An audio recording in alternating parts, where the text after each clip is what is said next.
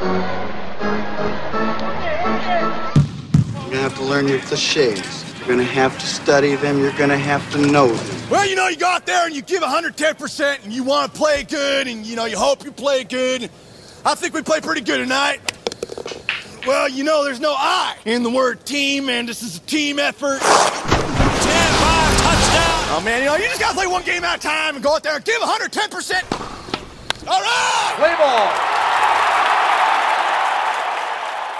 Hello, sports movie lovers, and thank you for downloading the 121st episode of Scoring at the Movies. Every other Thursday, we spend some time honoring, mocking, or being meh about motion pictures with athletics in them, and we ladle out tons of spoilers, whether we like the movie or not, or meh. I'm the touchy-feely phony umpire who faked every orgasm, Enrico Palazzo, a.k.a. Ryan Ellis. And here's the right fielder with murder on his mind who has a nice beaver that he just had stuffed. My funny face, Chris DiGregorio. Well, thanks, Ryan. I just had a nice drive over here with Weird Al Yankovic and was deeply disappointed that the crowd of reporters out front of your place were not here for me. But... Tiny cameo for Weird Al. Yeah, it's that kind of thing that I love about movies like The Naked Gun. I guess maybe especially at that point in the late 80s, Weird Al was already very famous. He was. It's almost like where Brad Pitt will just randomly show up in a very small part in a movie. And I think Weird Al did it because he loved either the directors or Leslie Nielsen and just wanted to be in the movie, so why not? Just a throwaway 10-second scene, but it's great. Although I have to admit, one of the biggest laughs, I don't know why I got out of this movie, was from that scene when Leslie Nielsen just straight-faced walks up to the podium and chastises the reporters about why can't you just let a man feel or what it's like to be a man or like that whole thing. His serious deadpan is the key to these movies. Absolutely. Okay, before we go any further, let's do a few things. First of all, we're both very sober. I've got water. You've got a Coke Zero. Let's open these up. Let's do that. All right. The new year, we're, a couple days in the new year recording and several weeks in when we post it. I also want to address the whole double joke, the Simpsons-esque double joke with that stuffed beaver. I don't know why this never occurred to me before. But of course the joke is nice beaver, but he's talking about an actual stuffed beaver. Yeah. But then when she says, I just had it stuffed, think about that for a second. Did you never get that double entendre I never really before? got the double entendre. Oh, I think I got that even as a kid. Well, sometimes I'm dumb. Sometimes I'm extraordinarily dumb. My favorite gag in this movie might be, though, and I did laugh several times, even though I've seen this so many times, so the gags are nowhere near new. Yeah. But I love when he walks into the hospital room, and the doctor has been programmed to kill OJ, and he throws the pillow at Leslie Nielsen, who can't get off his face. Yeah. I laughed out loud at least 5 times in this movie, and that was maybe the biggest laugh out loud moment I had. My pitch to you about the whole doing this podcast was I kind of want to know what it's like to rewatch some of these movies from my childhood. Do I still like them, or do I like them more? And we did shoehorn this into a sports movie podcast here. Granted, there's a lot of baseball time. About a third of the running time is at the baseball game. So there isn't that much baseball action, granted, but they're at the baseball park for about 30 minutes. Given that some of the sports movies that were legitimately supposed to be centered around sports that we've done have featured a lot less time around the sport than this movie, I don't feel so bad about shoehorning it in. Right. I saw it probably in 88 or at the latest 89 on VHS. And a couple times over the years since, so it's not new to me by any stretch, but it's probably the first time I've watched it in 15 years at least.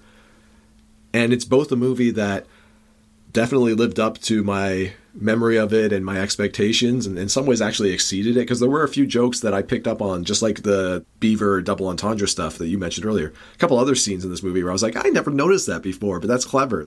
There are a few scenes that did not hold up, and I was like, oh, really? That was a joke? Oh, that guy was actually innocent after all. Let me just shove this evidence away again, because he was... Yes. I'm like, ooh, in 2022, 23, that doesn't really... That guy was probably black. That might have played in the late 80s into the 90s, but now it doesn't hold. But I was shocked at how much of this movie did hold up and held up really well. And I suspect very strongly, it's just what you said, it's Leslie Nielsen. His ability to deliver a lot of these jokes purely straight. And the guy that plays Ed, too, whose name I'm going to forget. George Kennedy. He'll deliver utterly ridiculous rejoinders or one-liners, or he'll be the straight man in the gag, and he can just play it purely deadpan, right? And that's not easy when some of these things are just so off-the-wall, slapsticky sometimes. Big Al, you got something on the corner of your mouth. You see the hand half a banana, yeah. Half a banana falls down, and nobody reacts, right? Yeah. It's just like another happens to them all the time. Yeah, that takes skill to pull off. I bet your favorite moment with George Kennedy was when he gets shot with the dart by the Q-esque guy. Why? The line delivery on that. He does fall, but he's back up within seconds. Yeah. Which I guess suggests that the overweight lady that falls into Reggie Jackson, no, probably not back up in seconds because she fell at least one story. Yeah. She landed on him, granted, but she's probably badly hurt. I'm very, very badly burned. Yeah, let me demonstrate on Ed real quick. Zap, the look of bewilderment. Why? And that is good. He wanted to be an airplane, and he was unhappy they didn't cast him in that because he'd been in Airport 10 years earlier, which is a drama. Dee Martin's in that. I think Burt Lancaster is. Huge hit. I think it was an Oscar-nominated or even Oscar-winning movie. Kennedy wished he'd been in there. Not original big hit. Let's do the nutshell because there's a reason why I cut myself off here. So, The Naked Gun in a nutshell. There are two things. We'll get to the guys who made it in a second. I have two, but the first one's going to be Reggie almost commits regicide. Yes. Okay, I see what you did there. But here's why I bring it up right now, talking about the creators. This will mean a lot to you, not to pretty much I know where anybody you're going else. to go with this. Zaz. Zucker, Abrams, and Zucker, so David and Jerry Zucker, their production company, I believe, I know they call themselves Zaz. Yeah. And they started making movies, I think, even before Airplane, but that was a monster hit 8 years before this. This certainly succeeded big time, too. The Zaz reference, for those who don't know, is that I think I heard this on The Simpsons or something at one point. We were on vacation with the wives. I was making chicken. It was pretty tasteless, and I said, this needs more Zaz. This was a long time ago. You still bring it up to this day. I do. It's your trademark cooking So I move. gotta bring it up when we have the Zaz guys involved in this. I didn't make the connection until you brought it up just now. Oh, I know where you're going with that. That fits. That's beautiful. So Justice for O.J. was released going on 35 years ago by Paramount on December 2nd, 1988. So really 34 years ago, but same year at least.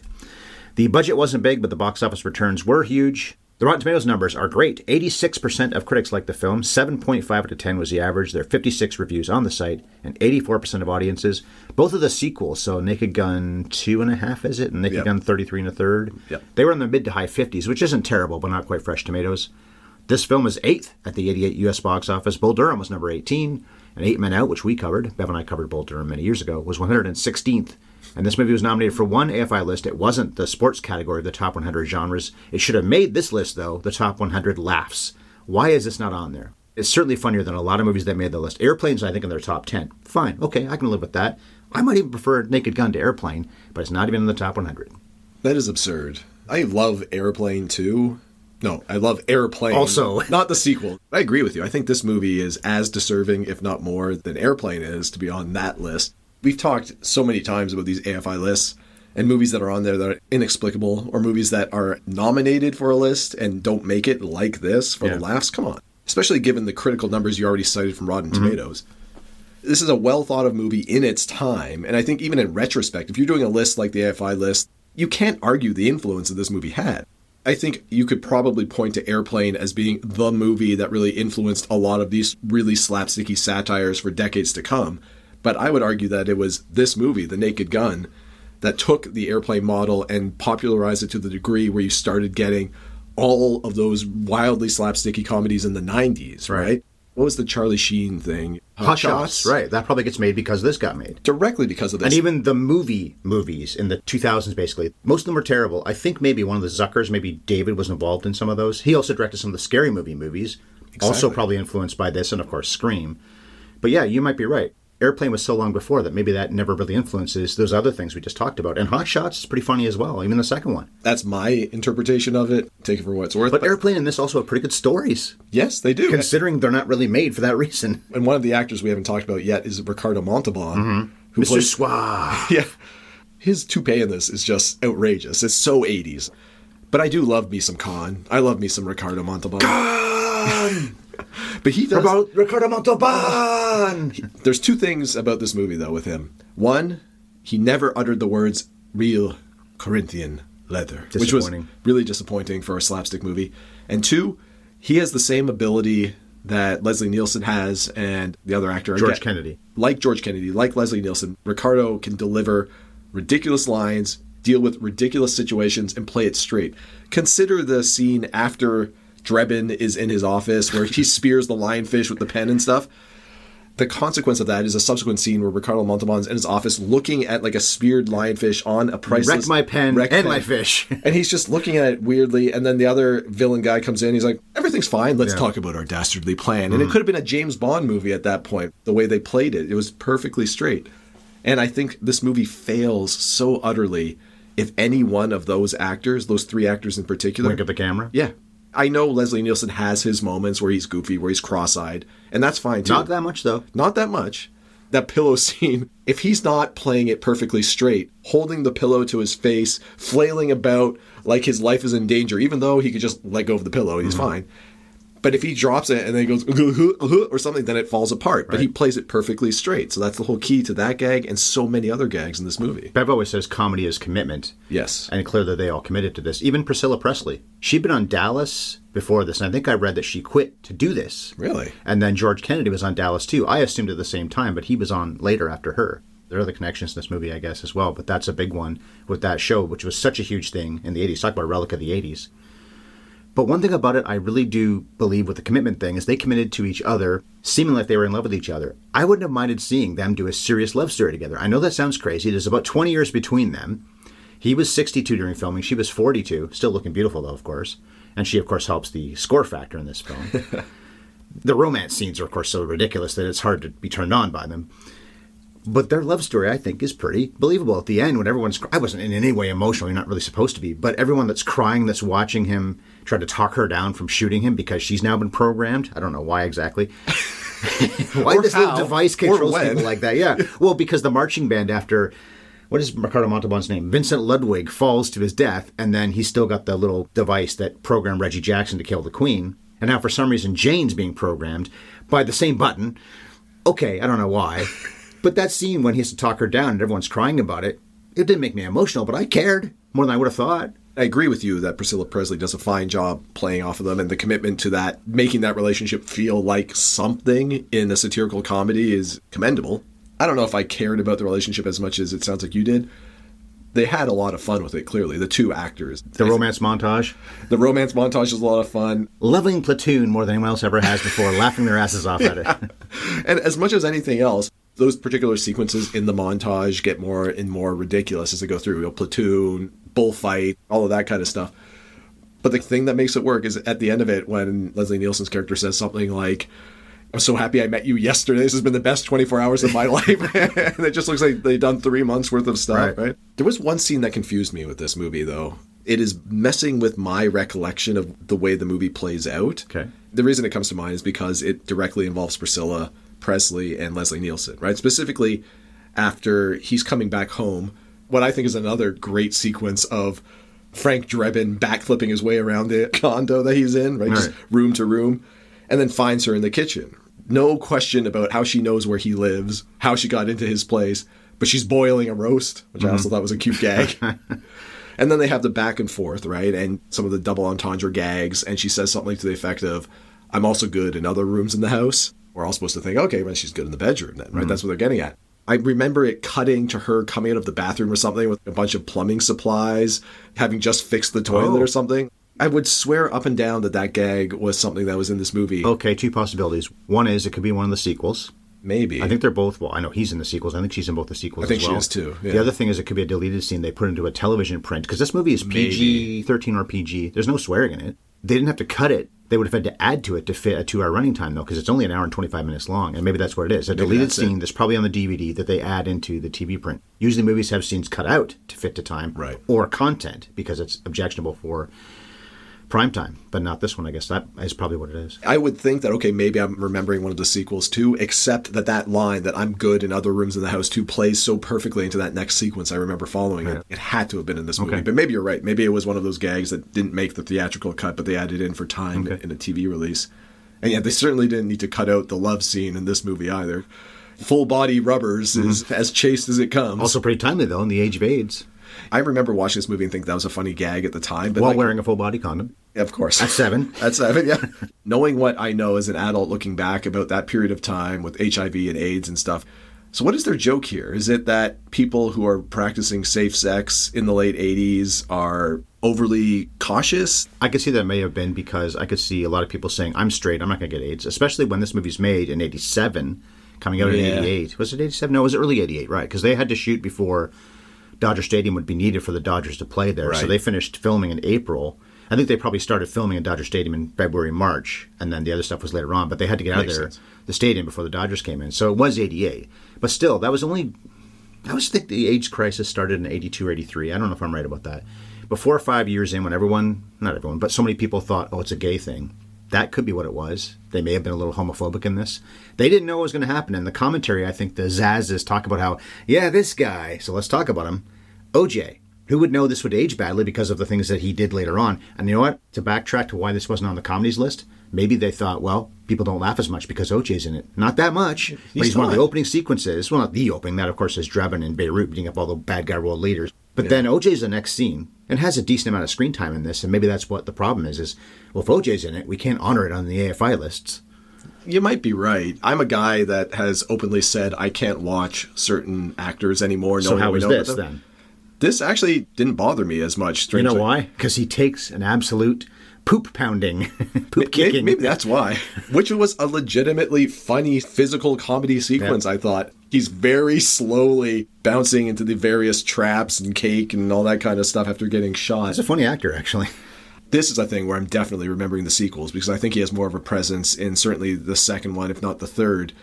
And yeah, he's in that opening montage where he gets the ever-loving snot beaten out of him. And then there's, I guess, the 2 scenes in the hospital that follow that are mostly Frank-centric scenes, right? They're Leslie Nielsen. Frank hurts him unintentionally. Yeah, which is also great. It is his partner that's in the hospital bed, after all. And He then, doesn't of wanna hurt course, him. the movie just ends with, Nordberg, you're going to be okay. And then, whoa, off the second Bang, bang, tier. bang, Yeah. bang. I know that was in the trailer, and it's the very last shot of the whole film. I Where he didn't flies into the air.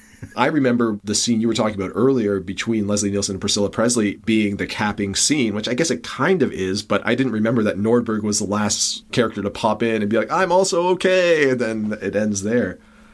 There was only one sequence in this movie that really twigged something for me on that front, and It was his wife mourning him rather than the other way around. kind of, except that actress, it looked like she was having the hardest time keeping a straight face. It looked like she was on the verge of laughing constantly, and every time it looked like she was about to lose it laughing, she'd fake a sob or something to cover it up. It's fine. She did a fine job.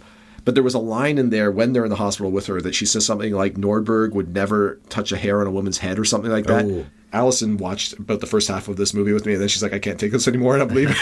I was enjoying it, but okay. But at that point in the movie, I turned to her and I said, that line in particular has not aged well, knowing what we know now, right?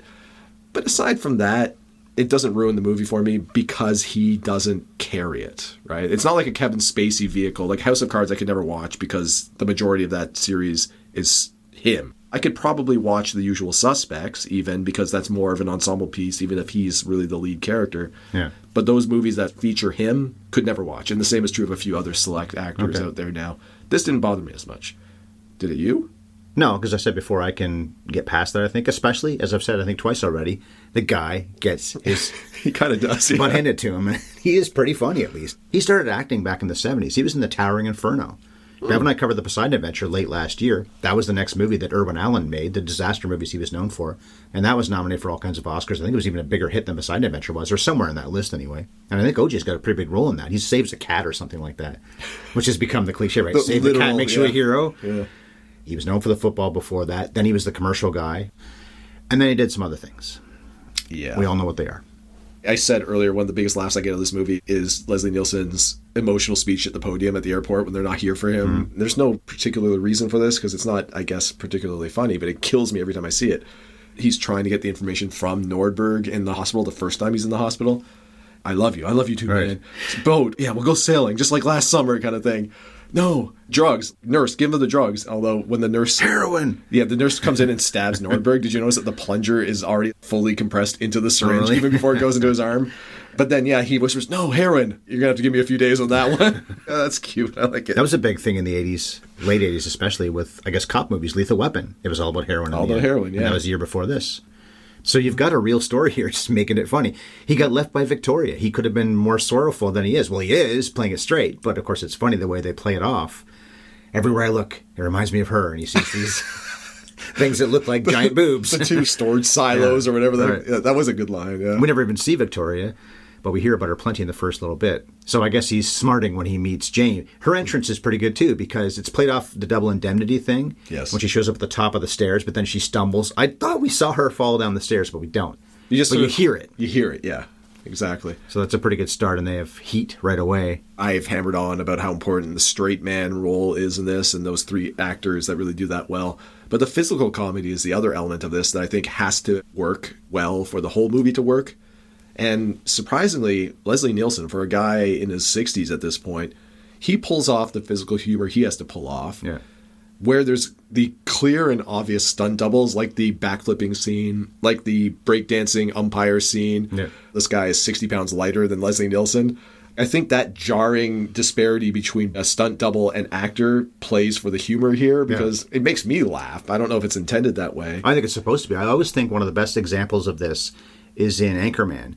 Jack Black's cameo when he kicks Will Ferrell's dog over the bridge. Yeah, I think he picks up an actual dog. He does. But when they cut to a wider shot and he kicks something, it's clearly not it's a dog. stuffed animal. In no way is it a dog. Probably because they know people will be bothered by that. And it's funnier because you don't see him kick the dog, the real dog. Baxter! Right. So that's probably the same kind of thing here. You're going for silly comedy, make it be absolutely absurd. When Jane's being pulled up on the stairs by Ludwig at the end, Frank! First, he does pull Priscilla Presley up, and then they cut wide, and he's got such an obvious dummy. Yeah. He's whipping around as well. He's not that strong to carry up that easily. But that's the joke. Scenes like Priscilla Presley's character falling down the stairs when she's trying to be sultry and seductive, if it's not quasi-believable, but in a very silly way, then it comes off either as dumb or it comes off as, oh, that was gruesome and horrific. Like, is she okay? But they found the balance in this movie more often than not, I think, between those two things. So it comes off as silly. You're not worried about them being hurt, but it plays well enough that you buy that it just happened for the character, you know? Yeah. And the fact that Leslie Nielsen takes no notice whatsoever of her just tumbling down the stairs, that's the other element. Well, don't they show him going, don't, his face or his head bobbing with her? Yeah, but there's no, oh my God, are you okay? And not concerned. No concern. She pops up and she's fine, and they just continue that. He's not concerned when Ed gets hit by the dart either. And why? Yeah, exactly. Well, there's so many instances of death and destruction that everyone around it is oblivious to it. Sometimes they play for humor. Sometimes it's just going on in the background. One example of that is Drebin's inability to ever park a car or drive because he's just constantly plowing into everything all the time. Nobody comments on the injury or the death and destruction going on. The property damage. Yeah.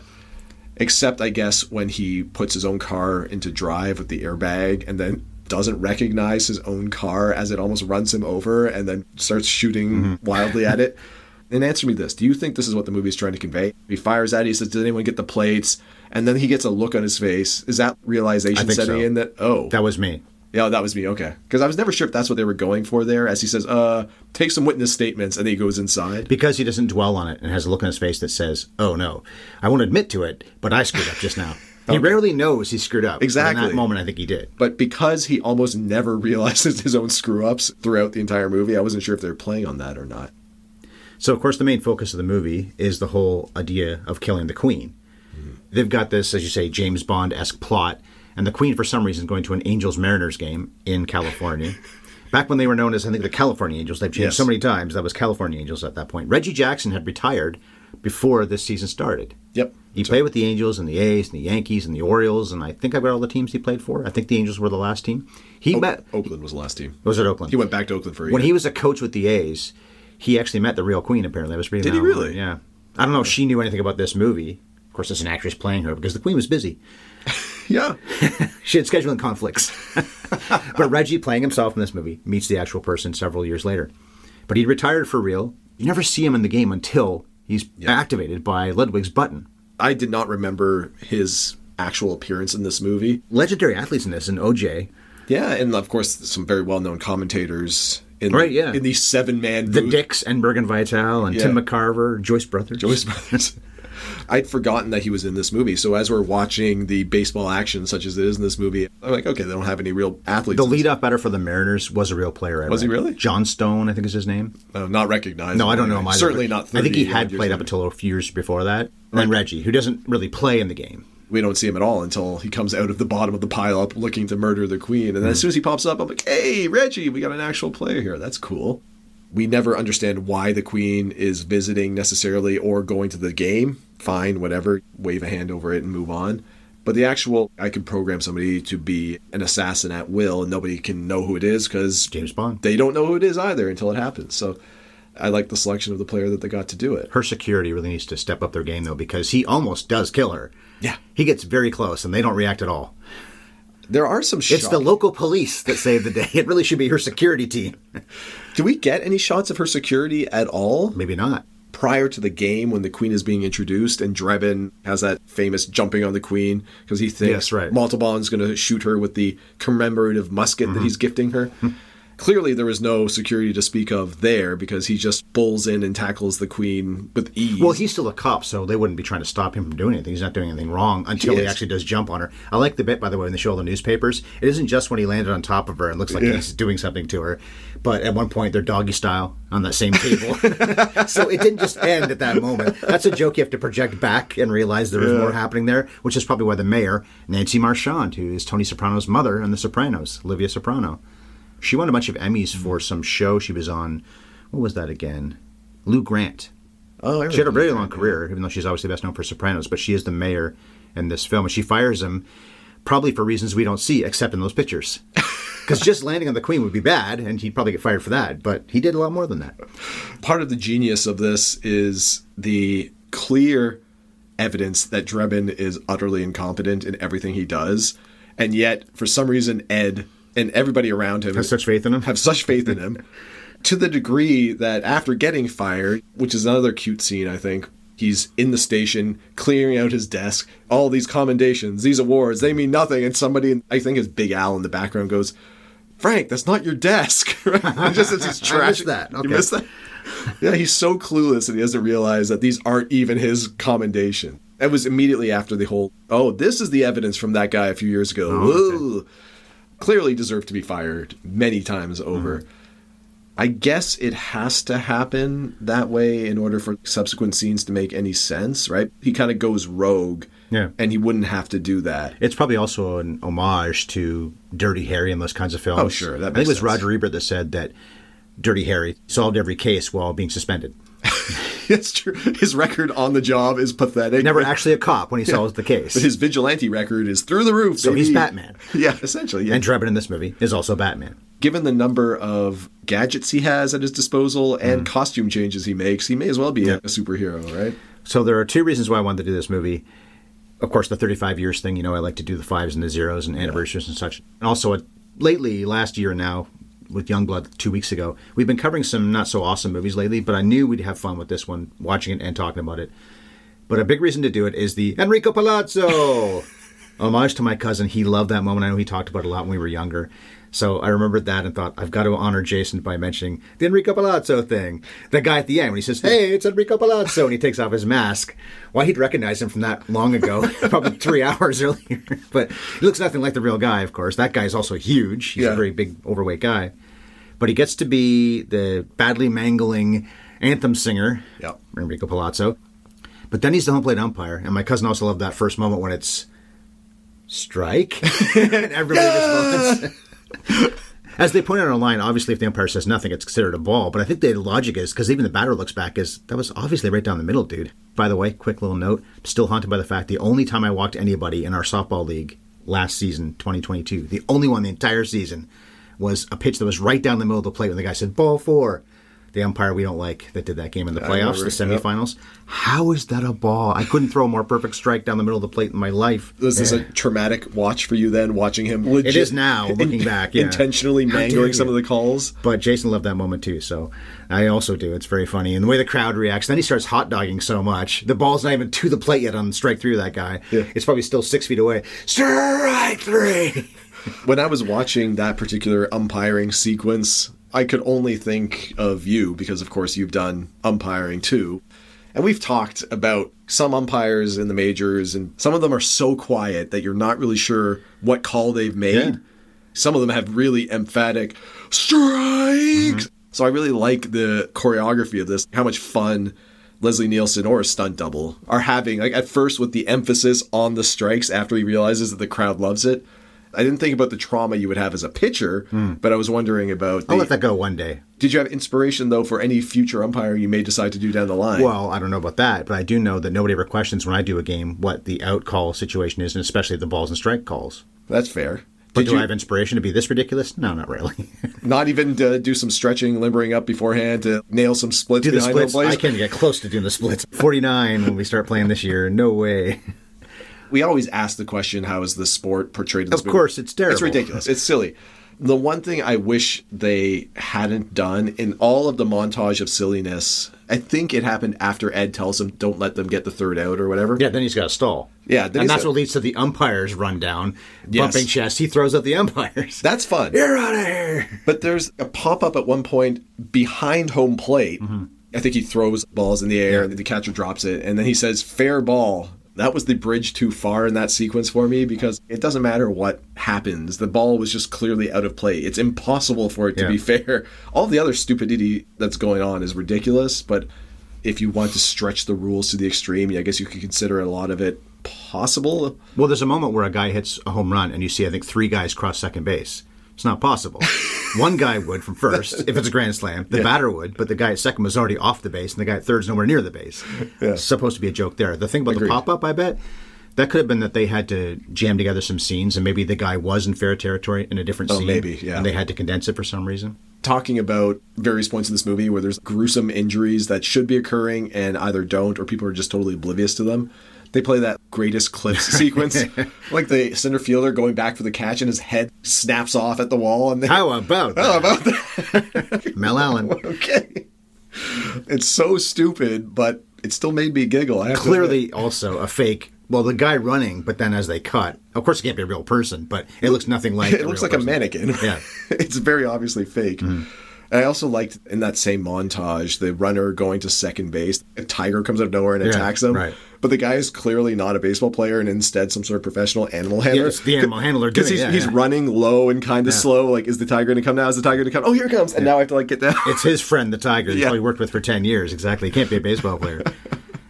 Yeah, and of course the car drives over a guy too, so there's some good gags there. But they shoot it like it's real footage. They do, yeah. It takes you a second to realize, okay, well, a car's not going to be in the field, of course, and certainly run somebody over. They haven't The Tigers are rarely on the field. Sometimes. Probably the Detroit Tigers use them. Not since the rule changes of 1967 have live tigers been allowed on the field of play during a game, so...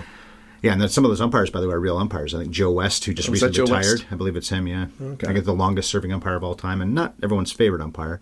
By the way, at the end, so we're still at the baseball game, but the game is over. Well, it's still the brawl. I guess the game's not over. They're having that brawl inside. And the manager for the Angels, incidentally, is Lawrence Tierney from Reservoir Dogs. My way or the highway.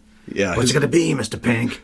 He's the manager for the Angels, so 4 years before he did Reservoir Dogs. He'd been known in the 40s, maybe even the 30s, but certainly the 40s in film noir, really? Lawrence Tierney. You hear him, he doesn't sound quite the same, probably because of smoking and just age, but it's similar enough. He was an intimidating dude.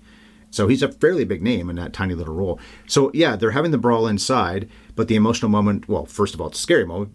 Not scary, really, but if it was real, it would be scary that Ludwig has Jane with a machine gun at her head, an Uzi at her head. Yeah, why an Uzi, of all things? Such a terrible choice of a gun. Where did he have that this whole time? Can't stash it, can't control an Uzi. It's like a Derringer, maybe. Yeah. But when he lands on the ground, all those things run him over. One of them is a steamroller. Yes. This was the year of steamroller deaths, and I've now covered all 3 movies from 1988. A Fish Called Wanda, Kevin Kline gets it. Yep. Who Framed Roger Rabbit. Yep. And actually, in all 3 cases, it's the villain, too. In Roger Rabbit, it's sort of a spoiler alert, but these movies are 35 years old. In Roger Rabbit, it's, what's his name, Doom, the Christopher Lloyd character. Yep. And now here, with Vincent Ludwig, Mercado Montalban. And somehow, out of all 3 of those movies, the one that was the most gruesome steamroller death was Who Framed Roger Rabbit. Yeah, it's true. I love Who Framed Roger Rabbit in retrospect, but when I saw that, I was 7 years old. I saw it in the theater. It must have been scary. That character, the Christopher Lloyd character, scared the bejesus out of me when it was first unveiled. He's got the crazy wild eyes. Yeah. And then when he gets run over, that and like the dropping the boot into the acid and the screaming, that steamroller death was wild. At least in this movie, by the time that happens... He was already dead. He's already well gone. He's already dead! Stop! Although that's a ridiculous and silly death sequence for Ricardo Montalban, but the capper for that is, wasn't it Ed or something that said, that's the way my dad died or something like that? It gets her, and Trevin doesn't comment. Okay. Which part? All of it, I guess. All of it, yeah. Nobody says that, but they should have. Well, David Zucker is the one who directed. The other two were producers and writers, along with Pat Proft. And they based it on the Police Squad TV show, so that's why it's From the Files of the Police Squad is the subtitle of this. That only had 6 episodes, though, and it was 1982. So they went from Airplane to that. I think they did Top Secret, which is a lot of people's favorites from these guys. I like it as well. Haven't seen it in a long time. That's quite a run of zany comedy for them. And Zucker, by the way, also directed Basketball, which we covered a few years ago. We didn't love that movie, but I'm guessing he's homaging some of the things he did in this, and one of them would be having all the broadcasters. And that was one of my favorite parts of Basketball, because I did like, who was again, Costas and Al Michaels together. 2 of the greatest sports broadcasters I've ever seen, especially doing baseball particularly. They're not in this one, it's other people, but that was probably an homage from this movie, having this giant booth and having some like Joyce Brothers be part of it, because what's she got to do with this? I think at some point they co-directed these movies, but he's one of the people that directed Airplane, Top Secret, and then some of the scary movies. So he's definitely got his mark in the ridiculous comedy genre. But I don't like any of those movies as much as Naked Gun and Airplane. Not even close. For me, this is the pinnacle of this type of movie. The type of thing that is homaging other movies, or at least homaging genres without directly parodying it. And I draw that distinction because in another 10 or 15 years, you start getting the scary movies of the world and equivalent satires that are directly satiring another movie, right? And some of those are hilarious, and I don't want to compare... The first Scary Movie is pretty good. Yeah, and I'm not just talking about that franchise, but that was a whole type of movie that was huge for about 10 or 15 years. Yeah. There's, I think, a difference between that kind of direct parody and this kind of genre homage satire. So for me, this is about as good as it got in the late 80s and the 90s. I'm a fan of the sequels, too, if memory serves. Part of what I like about this movie, aside from the things that I've already touched on, is some of the things I really enjoyed about The Simpsons, and it's kind of the stuff that you referred to way early on in this episode, double entendre. Yes. Well, I remember the double joke, I call it. So it's funny, then it's funny again. Yes, okay, that's a better way of putting it. There's so many times The Simpsons did it, I can't think of a good example right now. Oh, man, I wish I had some examples at hand now from The Simpsons, but there's so many times rewatching some of those episodes from the early 90s of The Simpsons where as an adult, I'm like, oh, I didn't catch that reference as a kid. Sure. Yeah. And I think that's true of The Naked Gun, because things like the newspaper clipping, for instance. I said when I was a kid, I got the double entendre of Nice Beaver, Thanks I Just Got Stuff. I got all that, multiple gags.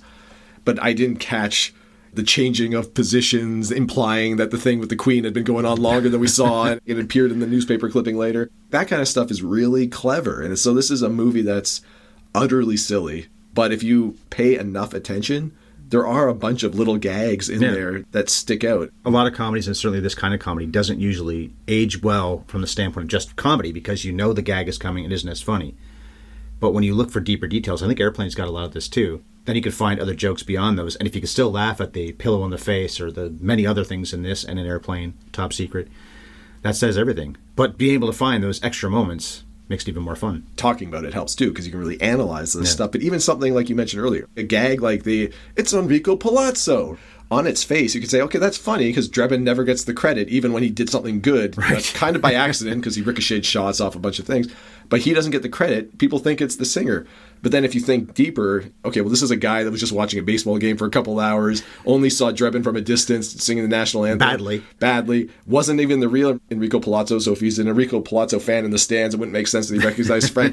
So you can go down the rabbit hole of analyzing this joke, and it kind of only gets funnier, I think, if you realize there's these layers to it, right? So, yeah, this is one of those rare examples of a totally ridiculous movie that actually benefits from deep analysis sometimes. Okay, maybe you're right. And from rewatches. Yeah. From rewatches, I have to watch Airplane again, I think, and maybe even Top Secret again soon, talking about it this time.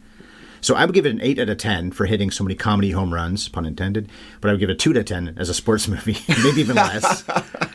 But 8 out of 10, I think, is a pretty fair score because it achieves everything it can. Maybe I should give it a 10, but I'll give it an 8. Yeah, I think 8 is a good score for this because it does have a few moments where I think even in the late 80s, if you were an adult watching it, certainly, and not a 7-year-old kid like I was the first time I saw it, you'd probably look at it and go, that was maybe not in good taste, or you probably shouldn't have done that, or that was dumb.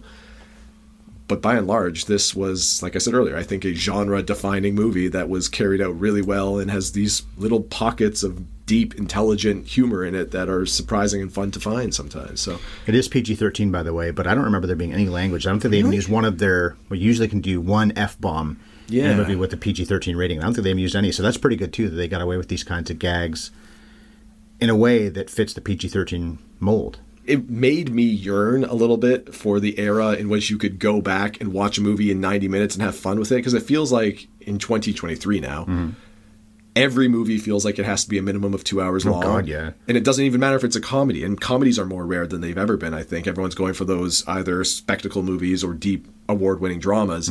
But everything is so long, and you have to have so much commitment to sit down and be with the movie for so long that it was really refreshing to sit down for 90 minutes and watch a silly movie, have fun with it. Okay, that was cool. I feel like I had a good time for 90 minutes. Didn't feel drained watching the movie for once. A big mantra for me in podcasting is respect people's time, and this movie did. So let's respect their time by cutting this one off here, I think, at this point. Fair. So in 2 weeks, we'll be as close to the Super Bowl as we'll get without going over. So let's talk about football, and we'll finally cover the remake of perhaps the best-regarded football movie ever. We didn't love the original Longest Yard as much as most people do, but we'll see how we feel about the Adam Sandler remake of The Longest Yard on February 2nd. And the Super Bowl, by the way, is February 12th, so we'll be posting an episode something like 4 days later. That's why we do it on February 2nd. We're on Twitter. I'm at MovieFiend51. Chris is at ScoringAtMovies. This podcast is available in all the podcast places, and we've done 121 episodes. Look for the other ones. We've talked about some of them and promoted them in this place, including the original Longest Yard. That's right. This was our hill, and these were our beans. That's a good line, too, at the end, right? I don't remember that. It doesn't amount to a hill of beans, but this was our hill, and these were our beans. Also, to end this podcast best, I won't even use the Sam Elliott voice. I'll just say, how about that?